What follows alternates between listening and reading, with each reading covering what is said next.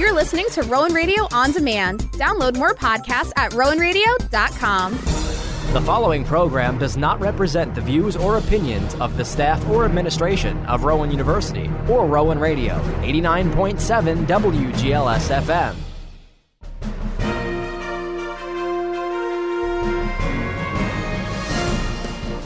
Rowan Radio, 89.7 WGLS FM proudly presents The Rowan Report, a weekly news magazine that recaps local, national, and international news that affects you. And now, the Rowan Radio News Team. Good morning and welcome to the Rowan Report here on Rowan Radio 89.7 WGLS FM. I'm Allie Bruce with the Rowan Radio News Team. Some of this week's headlines include Henry Kissinger has died, Hamas has released 2 female hostages, and Senator George Santos is refusing to step down. Here's your national news recap for the week of November 26th. Henry Kissinger has died. The former diplomat who helped steer the country at the height of the Cold War passed away Wednesday at his home in Kent, Connecticut. While working for former President Nixon, he held the rare position of both National Security Advisor and Secretary of State. The German Jewish refugee advised 12 presidents from John F. Kennedy to Joe Biden. He drew the Soviet Union into the first major nuclear arms control treaty and edged Moscow out of its standing as a major power in the Middle East.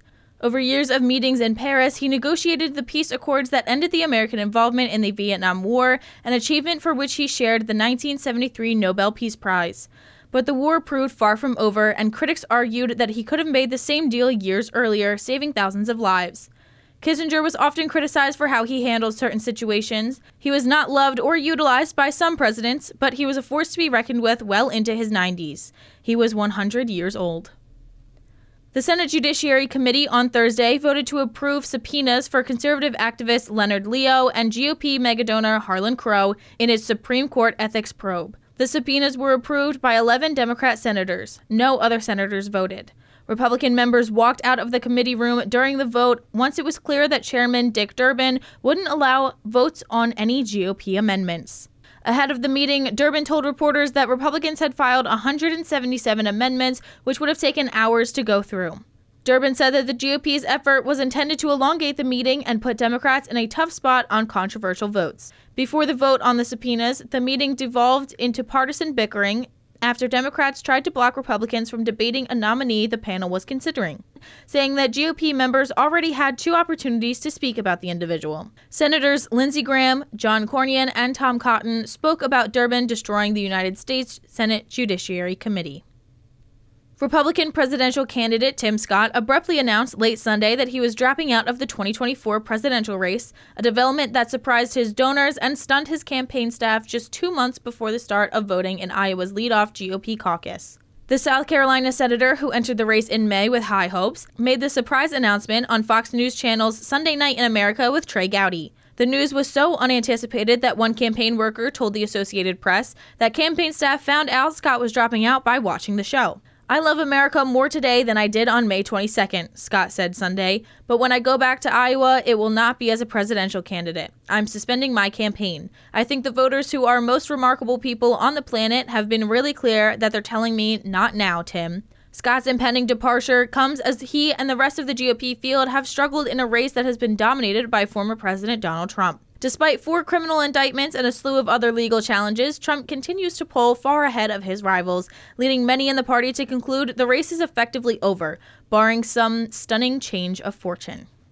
The U.S. is continuing to push for the extension of humanitarian pauses in the fighting between Israel and Hamas. National Security Council spokesman John Kirby told reporters Thursday more than 100 hostages held by Hamas have been released since the temporary ceasefire went into effect last week. The truce was extended for a 7th day Thursday just before it was set to expire. Kirby said officials are working to buy more time to secure the release of hostages and surge more humanitarian aid into the Gaza Strip.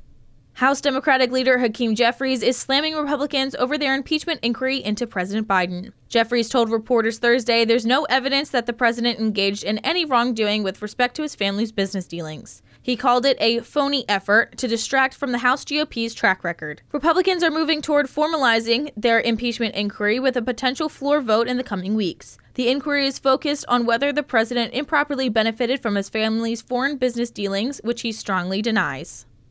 A New York appeals court is reinstating a gag order against former President Donald Trump in his civil fraud trial. Trump and his attorneys are once again prohibited from making public statements about the courtroom staff in the ongoing $250 million civil fraud trial. The order was temporarily lifted 2 weeks ago by an appellate judge after Trump's lawyers sued the judge in the case. New York Judge Arthur Engoron initially issued the order in October after Trump lashed out at his law clerk on social media. Trump's attorneys argue the order infringes on the former president's First Amendment rights. Senator Tommy Tuberville on Thursday signaled that he may drop some of his holds on hundreds of high-level military nominations in the very near future. "I don't know what they're going to do with the resolution," he said, referring to a Democrat effort to bypass his holds. "But we're going through all the people that are up for promotion." The Alabama senator didn't specify how many promotions he would let through or which nominees he would block, but said he wants to get as many people as possible through in the next week or so and won't decide based on levels of rankings. Tuberville has faced backlash from members of his own party as well as Democrats and the White House, who say that his blockade poses threats to the military's preparedness.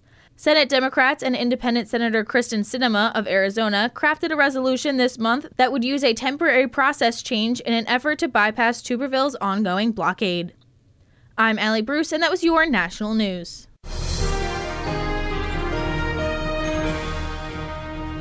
I'm Gavin Trutzenbach with your international news report. All three international stories today are coming from Reuters. Hamas on Thursday handed 2 female hostages to the Red Cross in Gaza City's central Palestine square, following a last-minute deal struck with Israel to extend a truce. Israel identified the freed hostages as 21-year-old Mia Shem, who was seized at a dance party along with many of the other hostages abducted into Gaza, and 40-year-old Amit Susana. Shem also holds French nationality. Footage aired on Al Jazeera showed the women being taken out of a white vehicle surrounded by armed Hamas militants in Gaza City and met by Red Cross officials. Later, photos released by the Israeli Prime Minister's office showed Shem embracing her mother and brother after they were reunited at Hatzarim military base in Israel. Israel and Hamas agreed to extend their ceasefire for a 7th day, while mediators pressed on with talks to extend the truce further to free more hostages and let aid reach Gaza. The truce has halted bombing and allowed some humanitarian aid into Gaza, after much of the coastal territory of 2.3 million people was reduced to wasteland in an Israeli campaign in retaliation for a deadly rampage by Hamas militants on October 7th. In other news in the region, the armed wing of Hamas has claimed responsibility for a deadly shooting in Jerusalem, which Israel called further proof of the need to destroy the militants, although there were no signs of this scuppering the Gaza truce or release of hostages. Earlier, Israel, which has demanded Hamas release at least 10 hostages per day to hold the ceasefire, said it received a list at the last minute of those who would go free on Thursday, allowing it to call off plans to resume fighting at dawn. Hamas freed 16 hostages on Wednesday, while Israel released 30 Palestinian prisoners. Mia Shem had appeared in a hostage video released by Hamas in October, which showed her injured arm being treated by an unidentified medical worker. Her father David told Israel's Channel 12 TV on Thursday that when they meet, he will not say a word to her. He said, "I don't want to ask her questions, because I don't know what she endured." U.S. Secretary of State Antony Blinken, in Israel during his 3rd visit to the Middle East since the war began, said the truce was producing results. U.S. officials said Blinken also told the Israelis to ensure the safety of Palestinian civilians once the war resumes. Egypt's state media body said Egyptian and Qatari mediators were working to negotiate a further extension of the truce for 2 days. Before Thursday, militants had released 97 hostages during the truce. 70 Israeli women, teenagers, and children, each freed in return for 3 Palestinian women and teenage detainees, plus 27 foreign hostages freed under parallel agreements with their governments. With fewer Israeli women and children left in captivity, extending the truce could require setting new terms for the release of Israeli men, including soldiers. Shortly after the agreement, 2 Palestinian attackers opened fire at a bus stop during morning rush hour at the entrance to Jerusalem, killing at least 3 people. Both attackers were neutralized, police said. This event proves again how we must not show weakness, that we must speak to Hamas only through scopes, only through war, said hard-right National Security Minister Itamar Ben-Gvir at the site of the attack.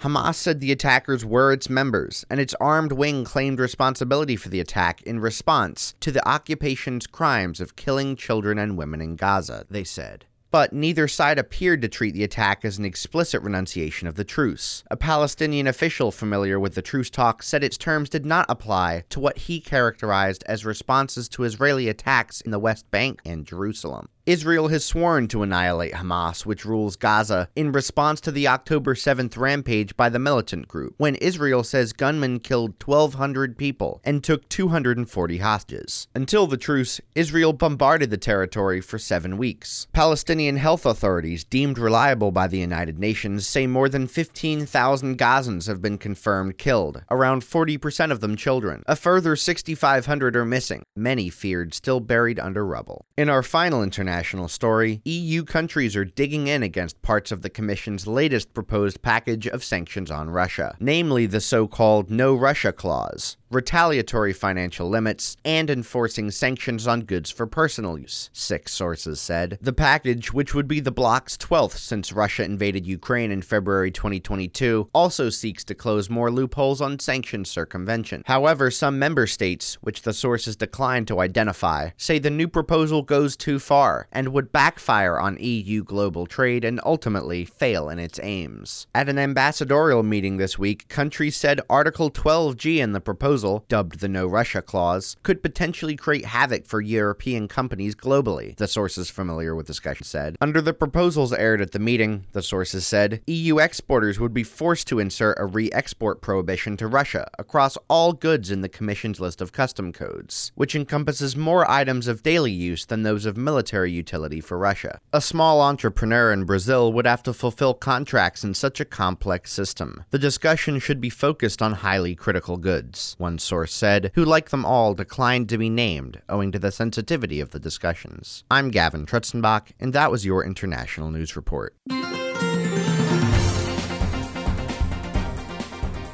I'm Riley Adams with your local news.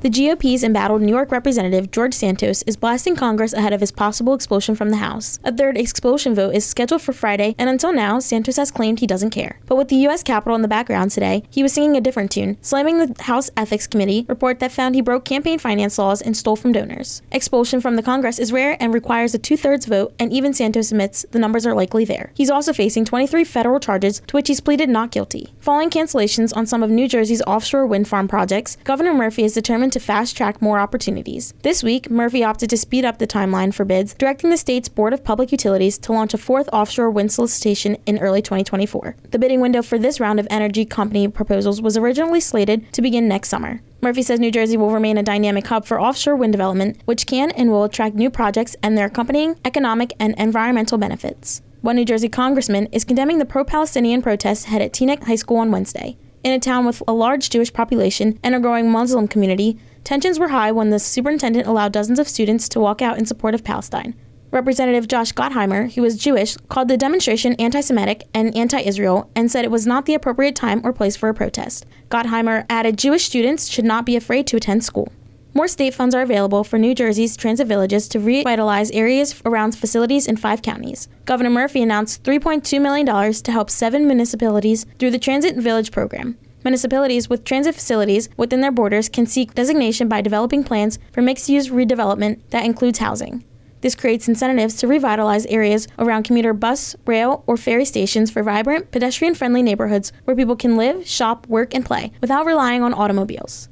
Crews are breaking down on the New Jersey side of the Gateway Tunnel project. Officials on both sides of the Hudson River have worked for years to move the project along, which will build a 2-way tunnel between New Jersey and Manhattan and rehabilitate the more than century-old tunnel already in use. Governor Murphy says the entire project is expected to create 70,000 jobs and generate nearly $20 billion in economic activity. Mayor Eric Adams' administration is speeding up the redesigns of intersections in New York City to make them safer for pedestrians. The mayor says starting next year, there will be safety improvements to at least 2,000 intersections a year, double the pace of the current rate. That includes redesigns so drivers have better visibility of pedestrians by removing parking spots around the intersections. The city is also putting speed limiters on 50 school buses as part of an expanded pilot program that ensures compliance with speed limits. Governor Hochul is putting just over $5 million towards setting up school-based mental health clinics. The money will support satellite clinics at nearly 140 schools across New York State, with the first schools receiving up to $45,000 to develop a program. The governor talked with students who are still feeling the impacts of the coronavirus pandemic, some of them telling her they're overcoming grief of losing loved ones and time in school. WHO Call says the number of young people feeling depression is astronomical, and adults have some responsibility to return them to some normalcy. The teen suspected of the stabbing deaths of a Bronx couple and their 5-year-old son is being charged. Police say 19-year-old Jaden Rivera has been charged with murder, manslaughter, and weapon possession after authorities found the bodies of his father, 5-year-old half-brother, and father's girlfriend last Sunday in an apartment on 136th Street in Mott Haven. Rivera, who's attending college upstate, had checked himself into the hospital with cuts and said he had heard voices in his head. Meantime, Rivera's attorney said his client is a straight-A student with a full college scholarship. A 3-year-old boy killed in a hit-and-run in Flushing last night is being identified. Cops say Quintus Chen was fatally struck when he ran into the street and was hit as a white sedan pulled out of a parking spot along busy College Point Boulevard. It happened just after 6:30 p.m. Police are still looking for the driver who fled the scene, while they did locate the vehicle involved. A baby who was in the back of a car when it was stolen from Newcastle County has been found safe. Authorities say the 1-year-old child was discovered late last night in Philly, hours after her family's car was taken from in front of a 7-Eleven in Newark after it was left running. The child was apparently handed to strangers who called the cops. Police are still searching for the suspect as well as the stolen vehicle. I'm Riley Adams, and that was your local news. I'm Aiden Doherty with your Rowan News. Student entrepreneurs take first place in global business competition. Sophomores Harrison Nastasi and Justin Iannelli, co-founders of the superfood granola company Bobica Bars, took first place in the College Entrepreneurs Organization 40th Global Conference and Pitch Competition. Nastasi and Iannelli, who were among 16 Rowan students competing, bested roughly 700 student entrepreneurs from around the world in early November in Tampa, Florida. The win follows a first-place finish in the same competition last year by Nastasi's brother Nicholas, whose company 4U Medical Designs makes colorful kid-friendly stickers for IV bags, syringe barrels, and other medical supplies for children. We made history 4 different ways, Harrison Nastasi said. We were the first brothers to win back-to-back, the first university to win back-to-back, the first food and beverage industry company to win, and we are the youngest to ever win. Bobica Bars, which Nastasi and Iannelli market as the world's first superfoods glazed granola bars, sell mostly by word of mouth, but they do sell, Nastasi said. The pair bake 500 to 800 bars per week, some in Nastasi's mother's kitchen and some in commercial kitchen space. Nastasi said the bars were inspired by acai bowls. For the granola bars, he and Iannelli blend acai rolled oats and other grains with a mix of strawberries, bananas, and blueberries, topped with one of the 4 sweet but healthiest glazes. Mainly our orders are off Amazon and our website Bobica Bars, Nastasi said. Our next step is to go into retail, and we're working to get into some of the big box stores. A group of writers hopeful of launching their career with a partial Rowan scholarship will share some of their best work at their university's first annual high school writing contest this Friday. Hosted by the Department of Writing Arts, the contest will award monetary prizes and writer scholarship to the overall winner. The contest from 7 to 8:45 p.m. in the Rowan University Art Gallery at 301 West High Street will feature students from New Jersey and Philadelphia school districts in a showcase of work including academic writing, creative nonfiction, fiction, and poetry or spoken word. Dr. Amy Reed, an associate professor in the Department of Writing Arts within the Rick Edelman College of Communication and Creative Arts, said Rowan faculty invited 12 students, the top 3 finalists, to submit writing samples in each of their 4 categories. Dr. Amy Reed said, "In holding this contest, we're further establishing Rowan as a place where a lively writing culture thrives." I'm Aiden Doherty, and that was your Rowan News. That does it for the first half of the Rowan Report, wrapping up this week's national, international, and local news. We are going to take a quick break. Up next, we have your weekly sports, business, and entertainment news. Stay tuned right here on Rowan Radio 89.7 WGLS FM.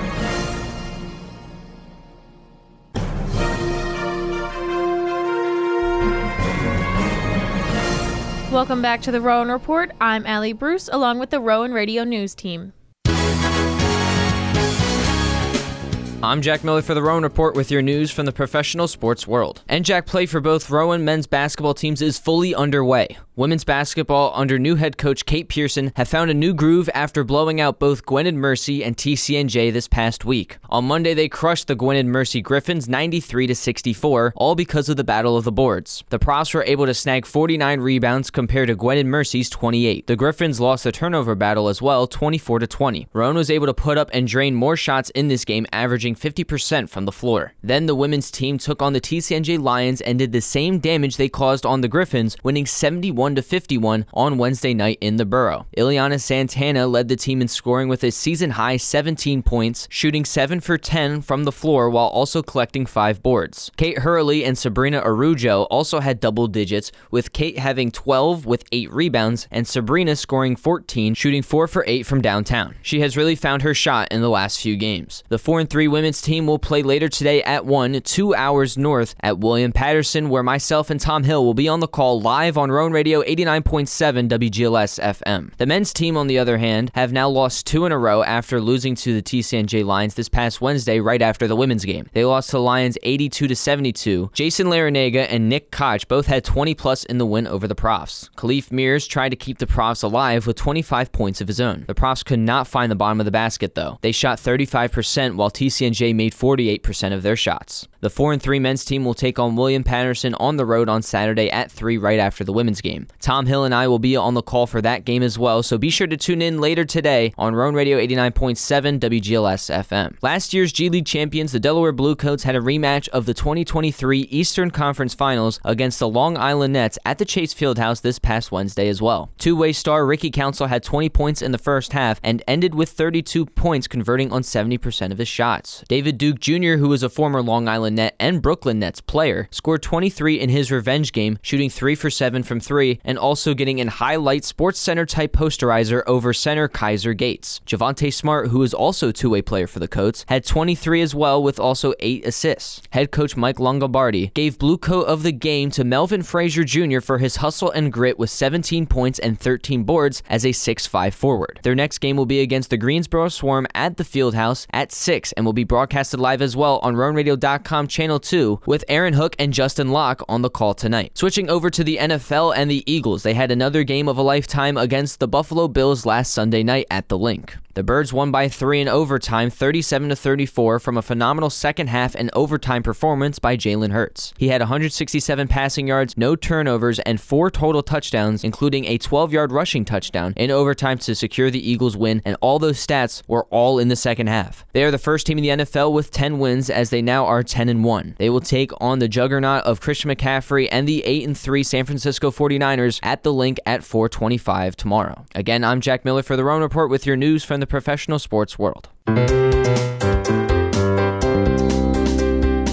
Hi, I'm Megan Steckler with your Rowan Report Business Update. Wall Street is closing with stocks mixed. This comes as new data released Wednesday shows gross domestic product grew stronger than projections at its annual rate of 5.2%. It's also as traders have been optimistic that the Federal Reserve is done with its rate hiking campaign to combat inflation. At the closing bell, the Dow Jones Industrial Average rose 13 points to 35-430, the S&P 500 dropped 4 points to 45-50, and the Nasdaq fell 23 points to 14-258. The United States is poised to extract more oil and gas than ever before in 2023. Aaron Rayal reports. The latest federal government forecasts show a record 2.9 million barrels of crude oil, more than double what was produced a decade ago, being extracted in 2023. The Biden administration has handed out oil and gas drilling leases on public lands at a rate comparable to Donald Trump. Yet, at the same time, Biden's Inflation Reduction Act was passed and has spurred record investment in clean energy like solar, wind, as well as propel sales of electric vehicles. In spite of the increased drilling, U.S. energy emissions have been edging downwards and are expected to drop 3% this year, albeit slower than needed to meet our own climate goals. Aaron Rayal, NBC News Radio. JP Morgan Chase is warning inflation could rise more and a recession is still possible. Lisa Taylor has more. CEO Jamie Dimon said at the New York Times Deal Book Summit in New York that interest rates could continue to go up.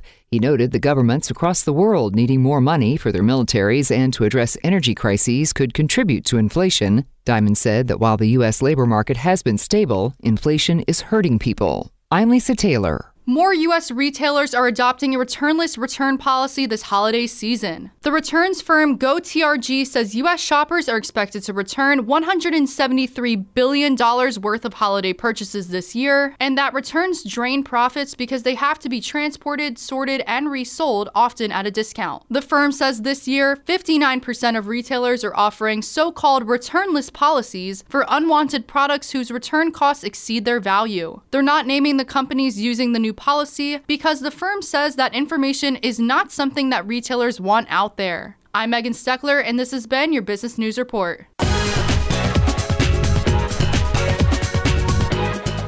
I'm Al Lawton, and this is your entertainment news. Taylor Swift continues to dominate 2023. The superstar singer-songwriter is Spotify's most streamed artist globally for the year. She ends Puerto Rican rapper Bad Bunny's 3-year reign as the world's most listened to artist on the streaming platform. Bad Bunny took the number 2 spot, followed by The Weeknd, Drake, and Mexican singer Peso Pluma. In the US, Morgan Wallen's Last Night earned the title for the most streamed song. He also had the most streamed album in the US with One Thing at a Time. Beetlejuice 2 is a wrap.